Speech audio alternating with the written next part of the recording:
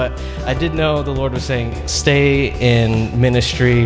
That is what I want from you. And I don't know, through that whole process, we came up with this other job description. We talked it through with the advisory board, talked it through, me and Michael, just like, what should this new job description look like?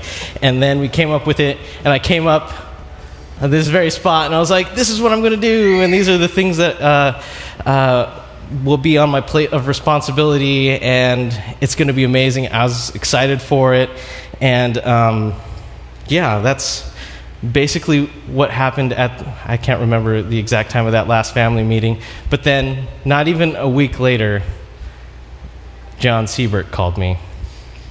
So before we get into who the heck John Siebert is, at this point, before this guy calls you, we were happy, Mark and I, with Mark staying on staff. So Mark decided, I'd like to be done doing kids ministry. It was burning him out, and we thought we needed to bring someone in there that had some energy and some desire to keep doing it. And so we weren't sure for a little bit what Mark's role was going to look like at Valley, whether that was going to be part-time or full-time, or if he was going to have to go find some other work. But we worked on a job description. We got some consultation. We worked with each other and our advisory board and some other outside people to help us figure out what does Valley need, what needs of those can Mark meet, and we presented that job description to you. I think it was in May or June. We were happy with it. We were feeling really good about it. We liked it. Carol was and is doing amazing at children's ministry, so things were good. We were happy, and we were looking forward to the future. Yeah? Okay. But then that very next week, after we announced that to the church, we're excited about what's coming up, that very next week, this guy, John Siebert, calls Mark. Yeah, so some of you, where John works, had been looking for a person to head up and start a youth group for them at their Battleground campus. And I was like, oh, okay, cool, whatever. I didn't feel necessarily like I used to be a youth pastor at Morning Star, and I did youth ministry with John a lot, but I was like, I feel like I'm at Valley. This is like where I'm supposed to be. But because of who he is, I felt like I needed to give, just kind of the respect, you're my old mentor. I totally will hear you out and listen to what this job is all about. And so let's rewind even further. You can dive back into the history of Mark Rima here. Back in 2008, I was still at Concordia University, and it existed back then. They don't exist anymore. But I was just starting to follow Jesus. I was 21, and I was like, oh my goodness, like, who is Jesus? I think I need to follow him. I started going to this Bible study that was run by Summit View Church, and I progressively basically became a Christian. And I can't tell you exactly like when that happened, but I was like, Jesus is now my Lord and Savior, let's go. And all the people in that group were a part of the youth group at the time and youth leaders, so they're like, Mark, you should go check it out. So I had sushi with John Siebert, and he's like, this is what the youth group's all about. And I was like, yeah, let's do that. That sounds fun.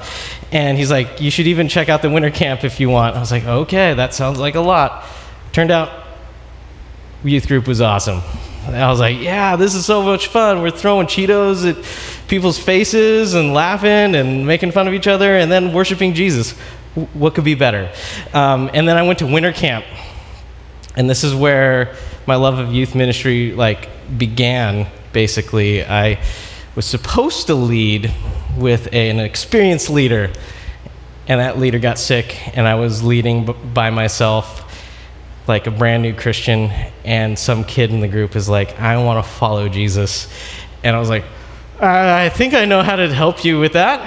And with the help of some of one of those little Christian kids that know Jesus since he was 2, he was like, we should pray this. I was like, yeah, we should. And the whole experience was just bonkers when I think about it. And I was just like, oh my gosh, this is amazing. Just seeing the kid come alive in the Spirit right in front of me and just starting to worship Jesus. It was freaking crazy. Anyway, after that, I dove into youth ministry crazy. I was just like, John, when can I hang out? Teach me more, show me more. So I kept showing up, and he would give me this book to read. And I'm like, wow, this is crazy. I'd come back a week later and continue that process over and over again. And then eventually I became an intern for him. I was there so much, he's like, you might as well like get an official title and we can throw something on a resume for you if you're going to be here this much. So I was like, okay, let's do it. So I did that for like 2 years or so. And then I became a high school director for him eventually. And I don't know, just learned how to run a summer camp. Saw like these crazy kids making stupid decisions, decide to follow Jesus and turn completely the opposite direction. It was just like the most contagious thing I've ever been a part of, and just seeing it every week was so cool. And then basically I met Kristen there. So like this is kind of like her part of the story, but Kristen also went to Summit View growing up and was a part of the high school youth group. And then she's like, it's time for me to graduate. I'm going to go on a mission trip. So she goes on this 2-year mission trip. It's part of Operation Mobilization. She's gone for 2 years. Summit View is her sending church. They support her financially. And then after that 2-year mission trip, she comes back and becomes John Siebert's admin. And then because I am the high school director and because she's the admin, we're just hanging out all the time. And I was yelled at by the executive pastor to go ask her out and stop distracting her. So I did, and I was like, cool. And she said yes, and we fell in love at this place. And essentially, like, there's just all this history here at Summit View together, learning to follow Jesus. Just can't look at you. Falling in love. And then eventually, like when we would get married, the campus that we're going to, we got married in that same town at one of the people who go to Summit View Battlegrounds. So there's just all these connections and ties, and just so much history and great memories with John and Summit View. So it's really like a homecoming for us. So John's a big deal to both of you. Maybe. When he asked you to meet, so this would have been in June, I think, you told me, I'm not really interested in youth ministry. I don't want to leave Valley. We started this together, Mark and I and Kenny, and he was just trying to reassure me. I just want to meet with him because he's like my mentor and I respect him and I want to hear him out, but I don't really want to leave. And I was like, yeah, go meet with him. That's great. So you meet with him, but at this point, neither of us is thinking that you are going to be interested in what he has to offer, correct? Yeah, okay. So this is probably a key component of this was the communication between Michael and I. I feel like I've had this like at different jobs when you're looking at another job, you feel like you're kind of like sneaking around, sending in your resume or going for an interview. But in this case, like Michael knew about it, like kind of like exactly on the same timeline as I was.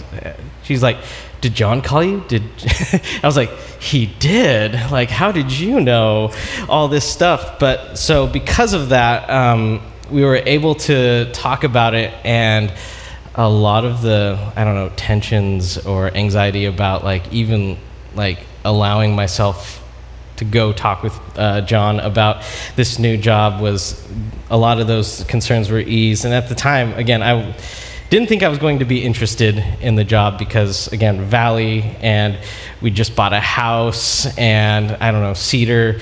We were just like, man, we're probably like gonna be here for the long haul till like we either die or something crazy happens. Well, this is something crazy, I guess. But however, after meeting with John, I was very surprised to find out and realize that youth ministry was still in me and stewing around and just talking and reminiscing old stories and all the dumb stuff we used to do and all the games we used to play with the kids, and how a lot of games that we played then probably wouldn't be allowed now, and so many things like that. But anyway, after that, I just realized that I think the Spirit put something in my heart and changed it so that there was like this stirring happening within me that I was not aware of before, but this was like kind of the beginning of that. And then also with conversations with Kristen, she had a strong sense of like, you should check this out, seek it out, because it seems like it's worthwhile. And I was like, okay, let's continue on with this process, and talking through it with Michael the whole time, and what steps were coming up and how that process was going. So you come back from your meeting with John, and to the surprise of both of us, are actually interested in it. Kristen sensed that God might be throwing you guys in that direction, so there's conversations between us, there's lots of praying and discerning, and so begins this kind of semi-lengthy process of a lot of meetings and interviews over the months of July and August, during which it became even more clear to you that this was in fact something that God was leading you to. So you have your meetings and your interviews, and they like you, you like them. Walk us through kind of the final part of the process, how you arrived here where we are. Yeah, so my final interview with the lead pastor was on Thursday, September 25th, and this was after a long process of multiple interviews and the craziest questionnaire of my life. I told everyone that it was like the final exam for seminary that I never took, and it was just really hard and took me 2 weeks to complete. But anyway, I met with their lead pastor, and it went really well, and we're talking about final steps of what it would look like to be hired and things like that. And so again, September 25th was the day that I met, and on the following Monday, the 29th, I was supposed to receive the official offer, paperwork, PDF, get an electronic signature and all that, and I was going to accept the offer.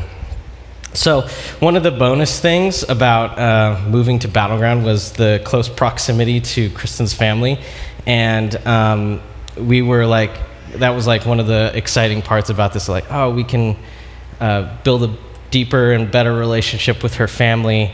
And then on Sunday, the 27th, Kristen, we were getting ready for church, and she got a call from her brother that her dad had basically his airway closed, and he had a cardiac event and went to the hospital. He lost his pulse for 15 minutes, and the paramedics brought him back after 15 minutes, but after 15 minutes, there's a very low chance that there of any brain activity, and his long-term prognosis was bleak.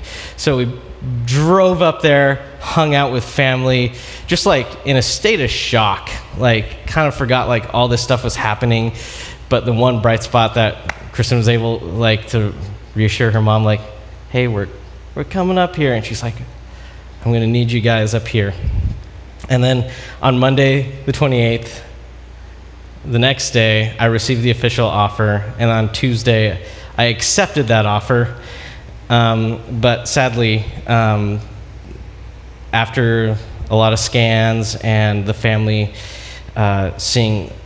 hearing what the doctors had to say, they decided to remove life support from her dad, and she passed away on Wednesday, and he passed away on Wednesday the 31st. And at that point, it was clear, we're like, man, the Lord has been leading us like out of nowhere almost to like come to this church, like not out of nowhere because it was like a familiar place and people, but like, why now? Why is all this stuff happening? And then we got an extra reason to go and being able to support Kristen's family. And I don't know what Michael said while for the prayer request time when we were telling people about Kristen's dad, but Kristen, her parents legally adopted her brother's son. So even though they're like grandparents, they have their parents again. And his name is Elijah. They've been watching him since he was baby. He's now 12 years old, and her mom is going to be a single mom with Elijah, basically. So there's this really, really amazing opportunity. Just like crazy sad all at the same time, but we get to be there and help be a part of the family. And it would have been hard for Kristen, especially knowing like I'm so far away from my mom, but now being able to be close, there's just this extra reassurance and comfort in being able to be there for her mom, especially after the hardest moment of her entire life. So yeah, it just seems so clear. I mean, having kind of walked and talked through the maybe you will, maybe you won't, what's the interviewing and the meetings, feeling you guys kind of the tug to be there. It seemed to me you're like, I don't know why I want to go there, but I feel like I do. And now after Kristen's dad passing, though it is just incredibly sad, it does seem clear that this is what God has been doing in your guys' life. And so you have officially accepted the position. And when do you start there? / when are you done here? My official start day there is October 2nd, and my last day here is September 25th, the last Sunday this month. So just in a couple weeks. So because Mark's last Sunday is the 25th, we're basically going to have like a combo goodbye to the Arimas celebration on the 25th, and then that will also kind of be our Valley Church 3-year anniversary celebration. So usually we celebrate on the first Sunday in October, but we're like, Mark's not going to be here. That would be really stupid. And so we're just going to bump it up a week early. So mark your calendars on Sunday the 25th. We're going to do some type of potluck dinner, something to celebrate Valley's anniversary and also celebrate the Arimas and what God's doing in their life. Bell. You want Taco Bell at it? Oh. No. It's like, we could do that. Colby would love that. But. He's going to deliver a farewell pastoral exhortation of epic proportions. I don't know how epic. I'll probably just it better be epic. So that's happening. I know it's big news. And perhaps you have questions or concerns kind of floating around your mind right now. One of them perhaps being Greta left, our worship leader, a few months ago. Mark's leaving now. What's going on? I just want to tell you, they are just totally separate events. And sometimes life works that way. They're not related to anything going on at Valley or anything to do with me, unless Mark and Greta have lied to me really successfully. I love Michael. This is just God doing something in our world, in our life, in Mark's life, shaking things up and moving his people where he wants them to be. And I know how it could look from the outside with like these kind of staff changes happening in quick succession. But I just wanted to assure you that I'm okay and our church is okay. We're going to be here. When God moved Greta to Salem Alliance, we trusted that was God taking care of Greta, doing exactly what he needed to do with her, and that he's also going to take care of Valley. And I think the same is true with Mark and Kristen and their family, that what God is doing now is exactly his plan for them. And we can trust that and believe that he's leading them to the next best thing for them.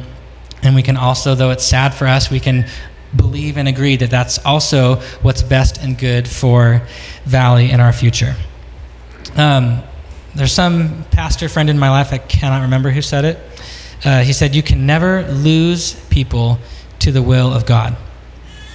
They're not lost from your family or your church family or your life. We're not doing things wrong when people leave because they're following what God is drawing them to. We can be sad and uncertain and uncomfortable.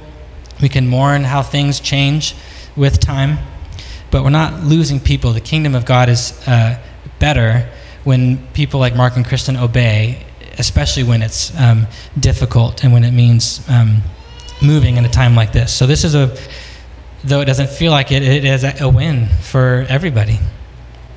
But that doesn't mean that it's not sad. Maybe you're wondering, how I'm feeling in all of it. And if you are, we could talk more in depth about it if you'd like to. But I mostly am very sad. I'm very happy for Mark and Kristen, and I fully believe that this is God's plan for them, and I support this decision. But if it was up to me, I would not let it be happening right now. You also might be wondering what's next for Valley. What does this mean, Mark leaving in October? I will tell you this. At this point, we don't plan on immediately rehiring for Mark's position. He is irreplaceable. Could never do it. And we have some other convictions and kind of ideas about how to lead our church in this next season as Mark steps away. And so over the next few weeks, we're going to have some conversations about what's next for Valley. This is kind of when we would do kind of a vision series and talk about what God has for us and what we want to do. And so come back over the next 2-3 weeks and we'll talk through how Valley will kind of adjust and adapt moving forward. If you have any questions at all, any concerns, please feel totally free to come and talk to me or Mark. We are trying to be as open and as honest as possible about the whole process. That's why we wanted to dedicate this time to talk about it with you guys and share everything that we could possibly share. Mark and I are both under communicators, and so this was us like trying to tell the story and tell you guys exactly how it happened so we could not under communicate about the whole process. So please come ask us any questions if you have any. With that said, we're going to move on with our night. We're going to take communion together, and we're going to worship together.